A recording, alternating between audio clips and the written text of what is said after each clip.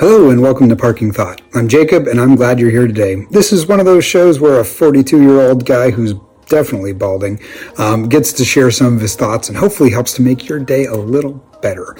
So today we're going to talk about kings and, tell a little bit of a story about how I used to live in Europe. I lived there for 11 years in Germany. I traveled quite a bit while I was there, got to a lot of different countries, and I've seen a lot of different castles and cathedrals and old buildings and stuff like that between Germany and France and Belgium and Hungary and Croatia and Poland and all of those different places, right? We've been to quite a few different locations and been able to see how people used to live. And let me tell you, we live a lot better now than we used to. We have a lot of things better than we ever did before. And even the poor among us. Right now, it's kind of hard to be trapped at home, and maybe we need a reset. Maybe you're having one of those days dealing with COVID where you kind of need a reset to remember how many things that you have to be grateful for, because our normal, right, what we've experienced as our normal is so much significantly better than what the kings of Europe used to have just 100 or 200 years ago. I mean, significantly better. So, for example, we can use Neuschwanstein Castle, right? That is the pretty, Cinderella castle that is down in Bavaria, right? It is gorgeous. It's a neat place to visit, and it is not a Disney theme park. That was one of the most interesting things when I got there, is it was not a Disney theme park. The folks who run that place are very, very much focused on showing off King Ludwig and how he lived his life there. And when you see what he had, yes, I tell you, his bed is way more ornate than the one I have. But I've got memory foam on mine. My ability to live longer is significantly increased by the medical, advancements that we've made since his lifetime. I mean, we got to remember that, one of the kings of England had severe headaches and migraines, and then we ended up with George Friedrich Handel, moving to England and being able to create his beautiful water music as a way to help reduce the migraines of the king. I don't have to rely on that remedy anymore. Great music. Thank you very much, Handel, for creating it. But let's stop and think for a minute how miserable his life must have been. He had to be in charge of an entire country. So imagine having to carry that weight of your ancestors leaving you with being the king and having migraines all the time. It would not make for a pleasant experience. Having the ability to get on a boat, get on the river, and have, a quartet or an orchestra or some part of it play for you as a remedy for your headaches. Guys, we live way better than we ever have before.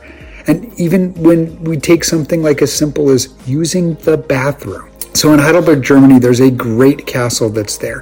When you go and you tour that castle, one of the things that you'll notice is that the toilet simply is a ledge that overlooks the moat, right? So the bathroom was nothing more than using a board with a hole in it, and your business would be dropping from there down into the moat. The moat surrounded your home. It surrounded the castle.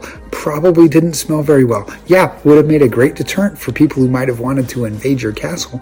But at the same time, oh my goodness, imagine living around the smell of fecal matter all the time. Terrible. Miserable. We look at where we're at today, and for the first time in history, the entire globe has been able to respond to a virus. Oh my goodness, we live much better than we ever have before. We are more immune to things. We are more able to survive things. We have more things available to us. We have bicycles.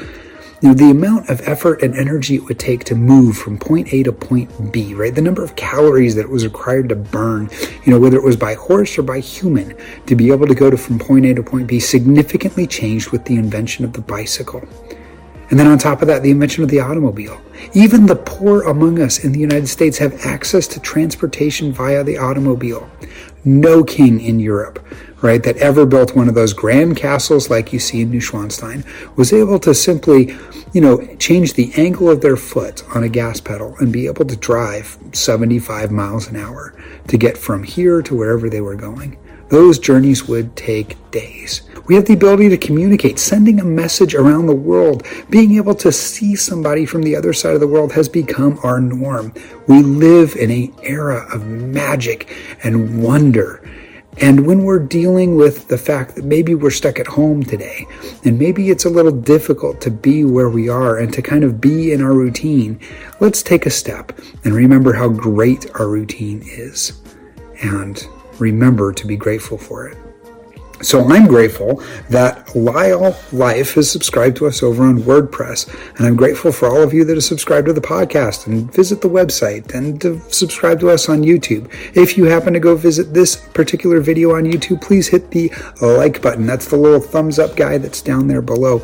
We'd love to have more folks do that to activate that YouTube algorithm so we can share this show, or rather the robots at YouTube will share this show with more people.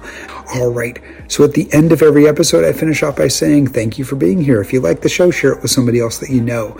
And if you want to say thank you for the show, feel free to, if you want to subscribe, head on over to parkingthought.com where we have all the subscribe links ready, curated, and baked for you guys.